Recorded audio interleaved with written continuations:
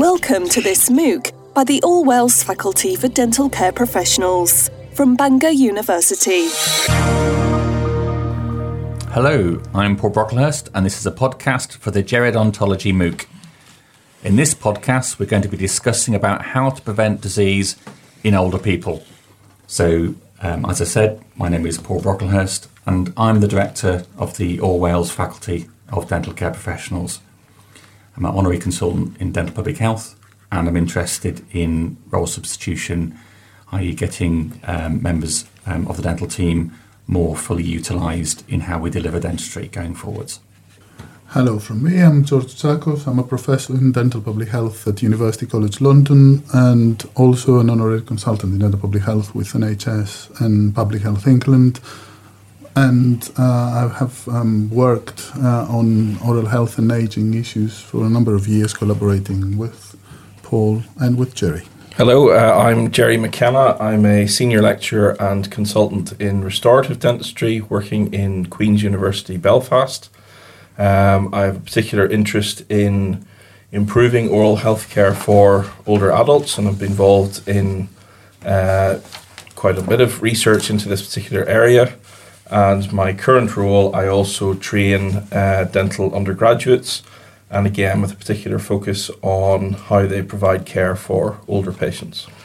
Hello, I'm Fiona Elwood. I'm a subject expert at Bangor University.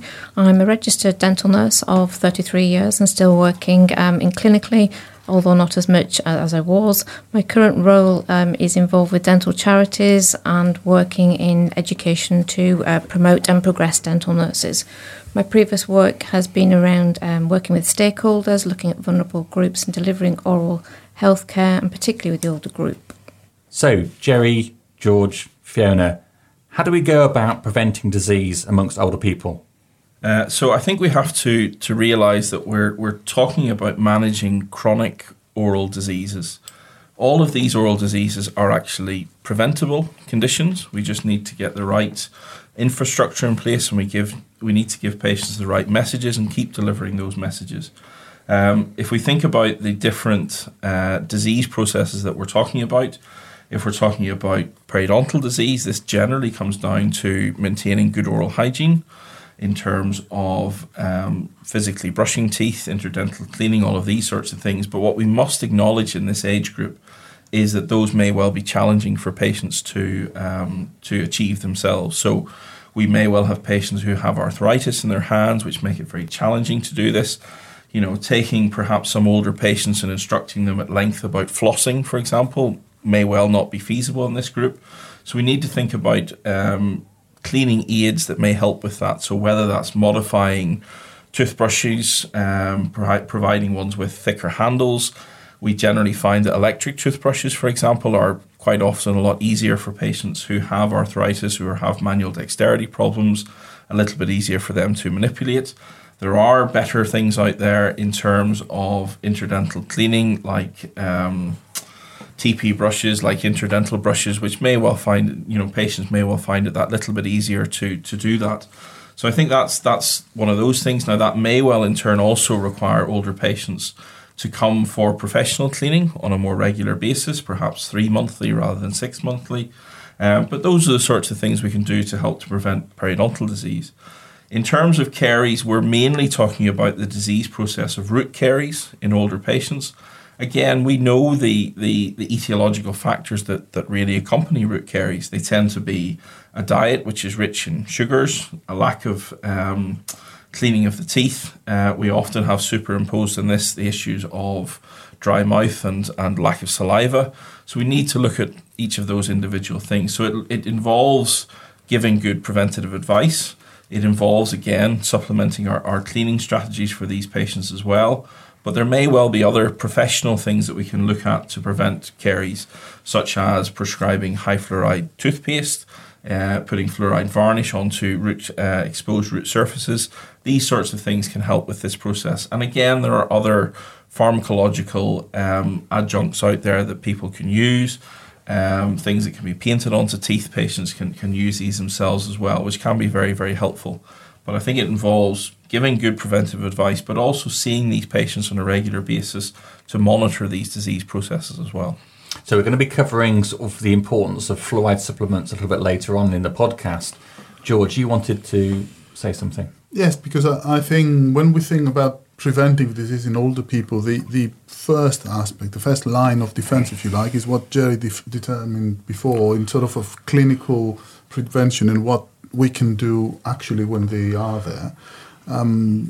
This is chair side. This chair side, if you like, and there's while we're doing this, and we should be aligning this to the most sort of evidence-based messages, if you like, and for that we have the Delivering Better Oral Health toolkit and its revisions that provide that practically, and this is something that someone can, as a take-home message, is important to follow, I think, because if you look at other countries, they do not necessarily have that level of background work that has been done in the UK that allows clinical prevention to focus well and based on evidence.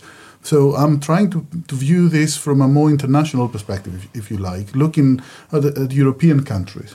How many do they have a similar toolkit like the one we have? And one can say that, well, we can improve it and it's being improved and updated. Well, the answer is not many, if any.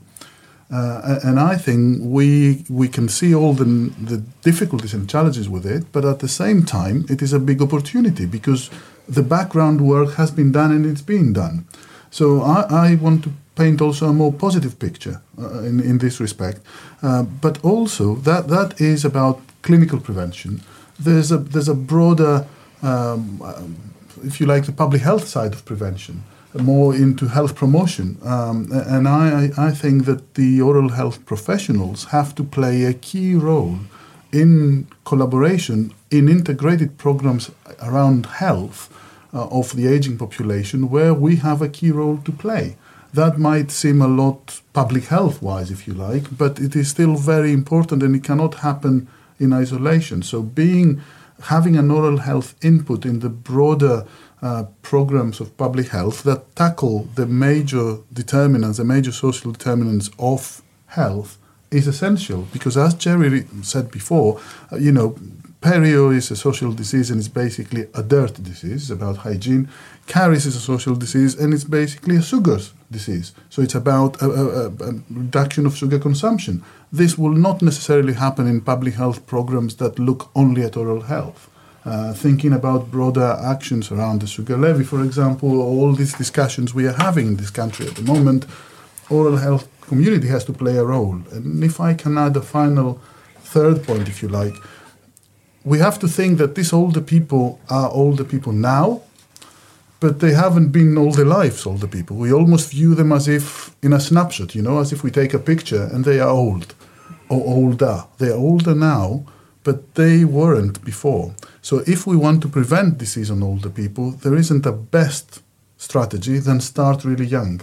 In line with the Marmot Review on inequalities in England, we need to think that instead of having to fight an uphill battle when they are 65, 70, 75 with lots of oral health and other health issues, maybe we should try prevention early on, so to bring the next generation at that age threshold, if you like, in a much better oral health state. So we're talking about really thinking around planning for the future in terms of as adults age, catching potential antecedents sort of early, and also taking a much broader perspective in terms of oral health, not just being something that is associated in terms of prevention-wise with dental health professionals, but it's with the whole the whole health team. Yes, exactly. And I think we need to have the full spectrum available, and everyone has a role. And I understand that it is much easier if you think at the upstream, downstream approach. It's always much easier, and that's from the work that has been done by Richard Watt and colleagues to show that it's easier to do the chair side education of it, but also there's more limited evidence. There's evidence that this is of limited effectiveness, if you like. It's much more difficult to think of a broader advocacy in public health roles because it's not what we are naturally trained to do. But we are, as oral health professionals, very well placed in terms of knowledge base to input at the broader policy levels. So if we don't do it, I don't know who will do it. And if we don't do it now, when we face, as we said in a previous discussion, all this epidemiological burden in oral health of aging populations, I don't know when we're going to do it. So I think the time is relevant. Fiona, any thoughts there? I've got a number of thoughts, really. I think the picking up the society position is really important. There's something that perhaps either George or Jerry would maybe like to pick up on for me, which is a social prescribing, maybe or may not. I think that's quite important, but coming through as one of the newer things. But I think as a dental nurse goes, or oral health educator, it's about oral health messages being concise, being consistent, being short and being simple. And making sure that everything that you sort of talk to a patient about is realistic, it's achievable. Because if you set goals that are too high or too big, that patient isn't going to listen to you. There's a little bit of research been done recently about telling patients what to do as well, and showing that not telling patients what to do actually is more successful than actually telling them what to do. I think there's a little bit to be talked around about choices and cost as well, because a lot of older patients are not very sure about the exemptions and therefore avoid going to the dentist unless they're going into the hospital situation, because they're not sure whether they have to pay for treatment. And when they've got limited funds potentially, it might be something that they just take out of the radar. When I go back to think about resources, you made some really good points, Jerry, about adapting for manual dexterity. Even explaining to nurses that you can use things like a tennis ball or a squash ball and putting a hole through them to show that you are not judging that book by a cover. You can't say to somebody, right, here's the most super duper electric toothbrush, it's 200 odd pounds. That might not be a priority in their life. So looking at what alternatives there are and actually coming right back down to the very simple things. So we've done a lot of work around that with dental nurses. I think it's really important to show that. And I think you mentioned the fluorides. And I think looking at the additional duties that the dental nurses can do can play a huge part in applying the fluoride application as well. I think that's really important. And making the right use of the right person at the right time is what we talked about before, but it goes back to George's point about making every contact count, because we need the right people at the right time taking that message. And if we bring somebody into a practice and then they go home to a different place, they might not be able to put those things into place. I'm particularly struck by the idea that I think a number of you have said around how we style our oral health messages in terms of consistency, simplicity, and them being achievable. Because I think we've, for quite some time, certainly in my practicing sort of life, we've often put messages out there which have really not achieved any of those three objectives. They haven't been necessarily simple. They haven't necessarily been achievable. We've given our patients a lot of information, and I think that's really, really key going forwards. And your point there, Georgie, in terms of, we are very much sort of leading Europe and internationally in terms of having brought all the evidence together about and knowing what actual technology sort of works and what is important, I think is important as well. So coming back to you, Fiona, thinking about sort of in-practice prevention, George made the point about the fact that we need to think about this much more broadly. So in practice, like that sort of downstream action as opposed to the more sort of public health upstream type of actions. What things can we do as dental nurses in the surgery in that in-practice prevention with older people? I think in an ideal situation, if you got a preventative unit and you could work with this patient, if you could look at what they can do, work with them, use good resources like models and toothbrushes, get them to show you what they do, see if you can help modify what they're doing, if that would help them. Use visual aids rather than written literature.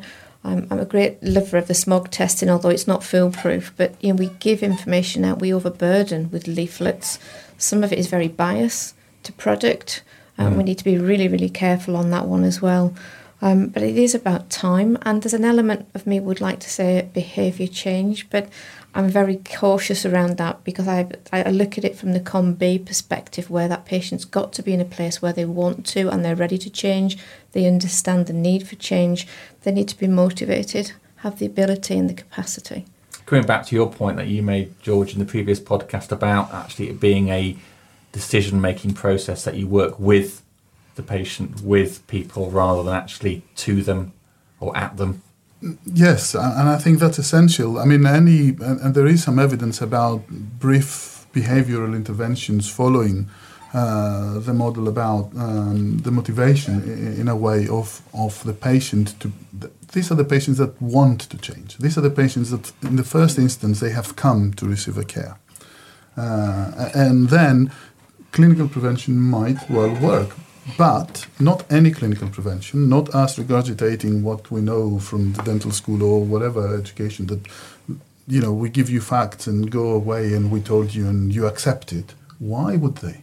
Would we accept if someone came to tell us something without critically viewing it? Why then we expect the patients to just be exactly as we tell them they should be? They need to be part of that. They need to be convinced, and these are the motivated ones.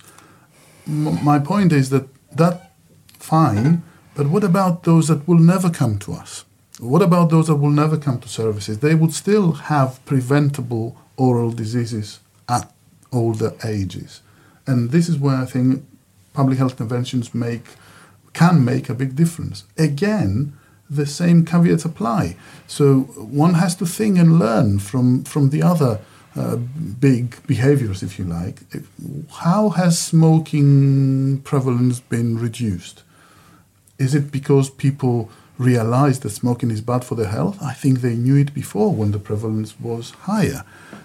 So it's not just the provision of information that will make someone change the behavior or in a population group change the behavior. So one has to make the healthier choices, the easier choices. And I'm going back into the 80s, the motto that determines, if you like, the beginning of health promotion activities. So you have to work in the broader initiatives and try to make the healthier choices the easier choices. Of course, there's a room for individual preventive approaches, but this refers to those that want to do it. So for those, I fully agree, we need to tailor the message so they are part of the process rather than recipients of our knowledge.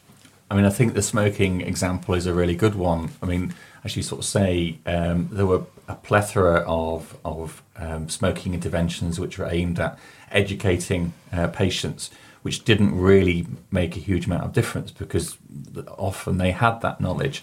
What seems to have made the difference at a public health level is the introduction of the taxes and the smoking public places. So two examples of what we would describe as upstream actions made a significant difference in the smoking prevalence and probably more powerful than, but not replacing, the sort of one-to-one education. No, we don't have to select. We have an armory at our disposal and we can use all of it. But in essence, these broader interventions help reduce the prevalence of smoking, also sort of moderate a bit the inequalities in smoking because they apply to the whole population. Similarly, we have now a big discussion in this country and in many other countries around the tax on sugary beverages, and the preliminary evidence we have is that this might be a measure worth considering. So I would be open-minded on this. We have to improve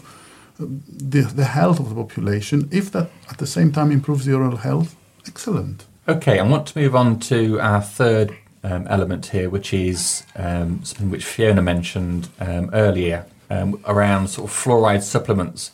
So what we mean by that is things like fluoride varnish and high fluoride toothpaste.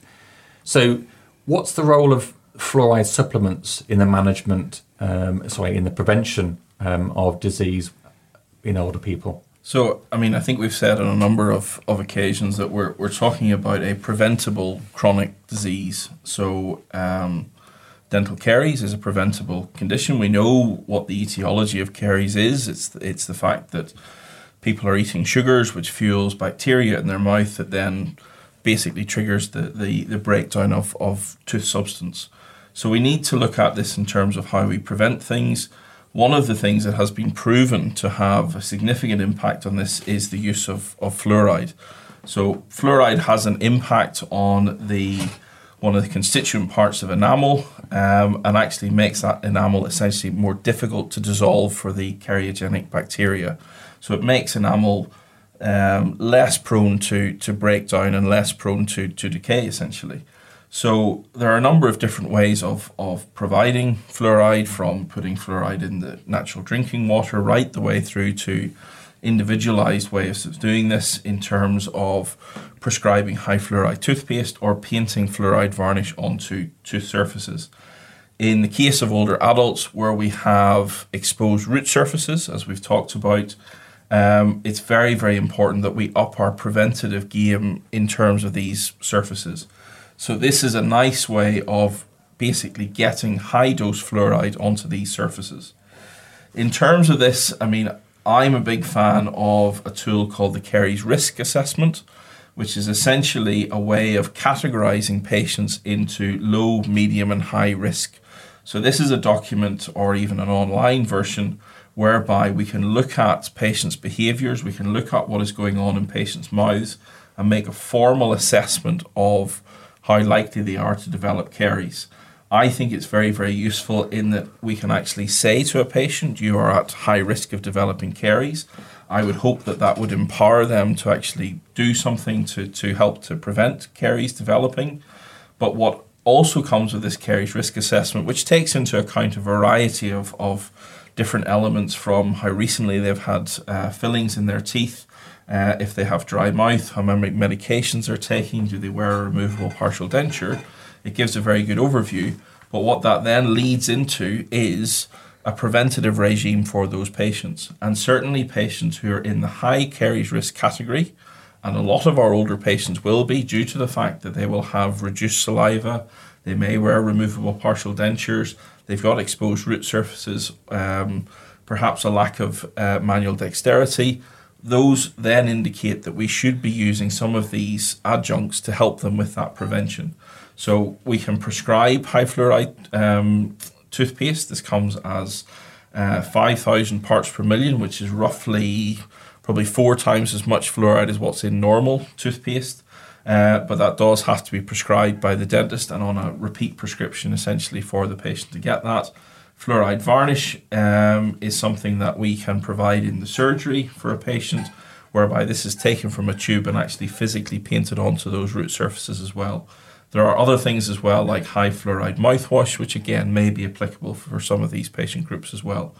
But essentially, if we're trying to sort of redress the balance in terms of caries versus prevention, I think fluoride and fluoride supplementation is something that's very, very important in this group. So a couple of really important points there in terms of the assessment of need to begin with, and certainly in Wales, part of the new dental contract which is being piloted, the contract reform programme does have that through ACORN, the assessment of sort of needs and risk, and then obviously the potential tools that we have to actually deliver that sort of fluoride to the tooth sort of surface. Fiona, any thoughts there? I'd like also to move on to think also about how we might prevent dental disease in sort of care homes and that. But before we do so, thinking about how we manage patients in the surgery, any further thoughts? It's quite an interesting one, because the additional duties for the dental nurse, it does include the application of fluoride varnish, whether under prescription of a dentist or part of a public health programme. That said, a lot of the training doesn't always match up with the particular patient groups. So the training is very varied and is not often targeted around the older group. And if it was targeted around the group, it would potentially probably be the ageing well or the worried well. It's very different applying topical varnish to a patient who potentially has dementia or is struggling in a chair. And also, if I sort of take that a little bit further, if you think about the dental team, the ergonomics of training the team on how to stand, how to present yourself, how to work well with those patients that need to be in a different position, are all things that don't always come through in all of the training. So that's really needs thinking out, I think. I know a lot of the dental nurses are particularly geared to working towards the current version of Delivering Better Oral Health Toolkit and what we call the RAG rating, so the red, amber, green. But again, that is there as advisory. It's not mandatory. So across the board, that doesn't happen. And particularly not always for the older age group. It's geared to the younger end of life. And whilst we're thinking about life course, and yes, it's great that we start with a younger person, it will eventually come through. We've still got this huge sort of, if I said ticking time bomb, I don't think I'd be over-exaggerating, but we've got a huge population of the older person coming along that we need to deal with.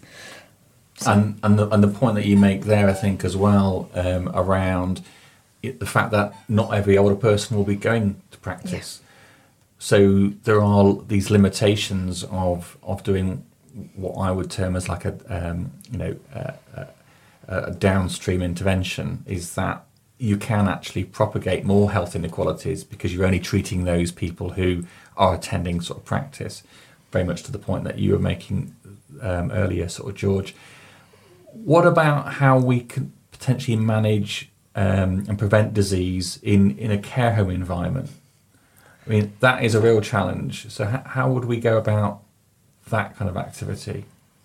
It's particularly challenging. If I could just come in, Paul, and just sort of do the dental nursing bit first, and then Jerry, if you want to pick up. But the dental nurse, yes, can actually apply fluoride varnish, but unless you've got a public health consultant involved in that, they can't work under a PGD, so a patient group directive. So in essence, a dentist would have to go in and see that patient and do a prescription to enable the nurse to go into the care home. So we've got a barrier. Because it's a POMA prescription-only medicine, it's the only way we can do it unless we've got that under a public health consultant. So whilst you've got the whereabouts and the team that would do it and are very willing to do it, there are certain barriers that cause us a problem as dental nurses. I think we have to acknowledge that providing and improving oral health in care homes is currently an extremely challenging situation that faces us all across the UK at the minute, I have to say. I don't know of any region of the United Kingdom that has really made massive strides in this area. I know there are a number of different programs running, and some of us sitting around this table are involved in research in this area and hoping to address some of these issues. But there are fundamental challenges to delivering oral health in care homes. We have issues around the patient population within care homes. Whenever we look at the numbers of patients within care homes who have dementia or who are cognitively impaired, you're probably getting somewhere to between 30 to 50% of most care home residents have some form of cognitive decline. We have issues around how much of a priority oral health is within care homes. We have spoken in previous podcasts about the changing oral health of older patients and how practice-based systems have been very slow to catch up. Nursing home systems have been extremely slow to really realise that things are changing very markedly amongst this group. About 50% of residents within care homes will have some of their own natural teeth, whereas there still remains an assumption in some care homes that they are all without any of their own natural teeth. We have huge issues in terms of care home staff who are, of course, very, very overworked and very overburdened, but also you have a very high turnover of staff. So I, for example, have been involved in providing instruction and training for care home staff within care homes. They will tell me quite bluntly that they have very little time to deliver this. But also you have a very, very high turnover of these staff. So you may well go back and having trained staff, you may well find that in 3, 4, 5 weeks' time that population of staff are different. So all of these things really do contribute. There are things within care homes that we have very little control over, like the diet that people are being provided with, which is very often geared towards preventing malnutrition. So it tends to be very heavily loaded with sugars and complex carbohydrates, which, yes, can stave off malnutrition, but can be pretty catastrophic for somebody's remaining dentition. So I would have to say it is a real challenge. Some of us are working on this in providing training packages for staff, looking at more innovative ways of involving staff in this, doing all of these sorts of things. But it is certainly a real challenge at the minute. So we're going to be sort of talking a bit. We're going to, talking a bit about the Gwyn and Beth care home project, which in another sort of podcast. So I'll listeners can listen to that. George, you wanted to come in with a couple of points. Yes, I would, because I think the situation in care homes is of particular urgency, if you like, to address.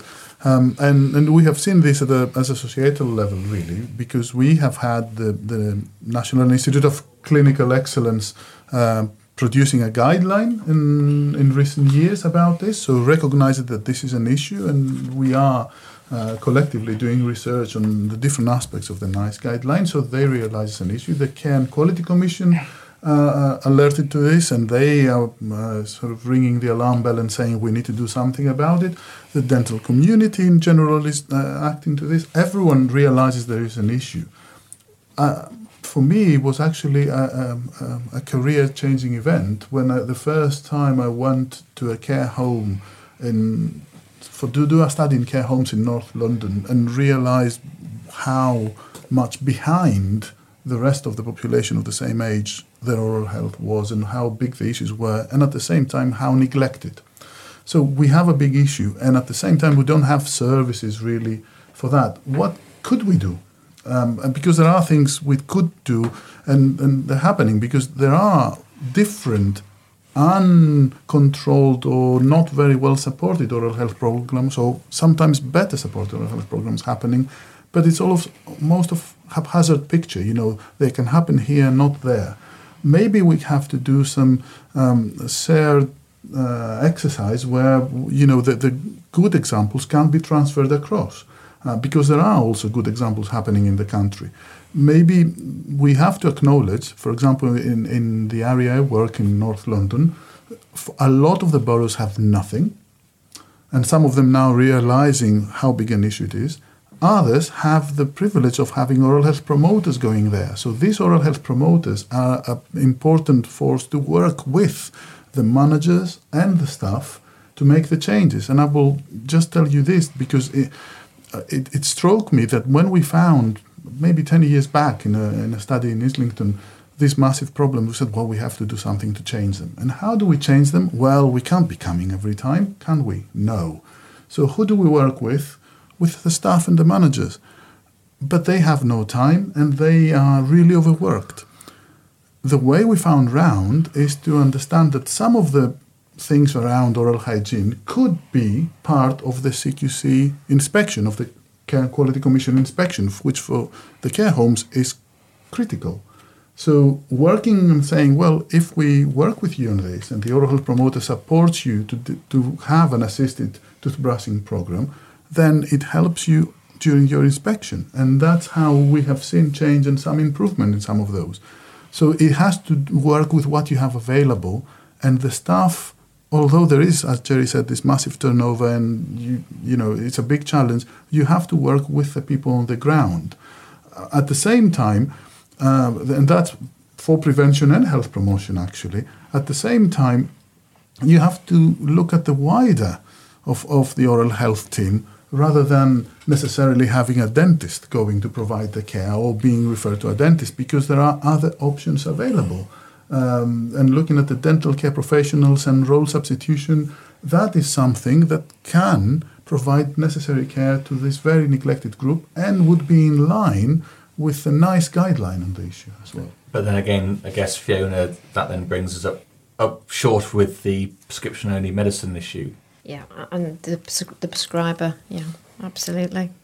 So we have got, depending on which day of the week you look at it, but around about 56,000 dental nurses on the register. So there are a huge population of people who are very willing to get involved with this and would love to do it and welcome to do it. But that is a barrier, it's a hurdle. So under the prescription-only medicine regulations, it can be a dentist that prescribes, or there is a possibility of a patient group directive. not for dental nurses. It's still in the literature. It doesn't include dental nurses. It's hygienists and therapists. So in 2008, it would have been useful, I think, but that's only my opinion. It may not be everybody else's, that dental nurses were added to the PGD. Therefore, it would be easier to allow the nurses to go out and do some of this work. So it's either being prescribed by a dentist, as in a practitioner, a nearby practitioner coming into the home, or it's through a public health consultant prescribing. Yeah.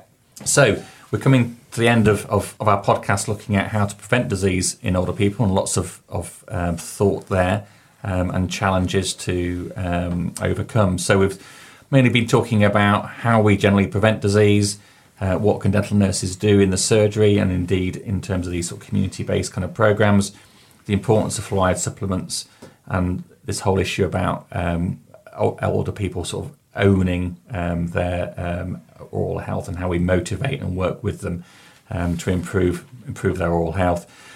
So that just about concludes our discussion. So thank you for listening to this podcast. And of course, thank you to my guests, Fiona, Jerry and George. If you're wanting to learn more about this MOOC on gerodontology, then you may be interested, as I mentioned in this podcast, about the Gwyn and Byth podcast, which details the Welsh Public Health Programme that's in care homes. Also, if you want to keep up to date with us online, you can follow us on Twitter. That's at AWFDCP, standing for the All Wales Faculty for Dental Care Professionals. Thank you for listening. Thank you for listening to this MOOC podcast by the faculty from Bangor University.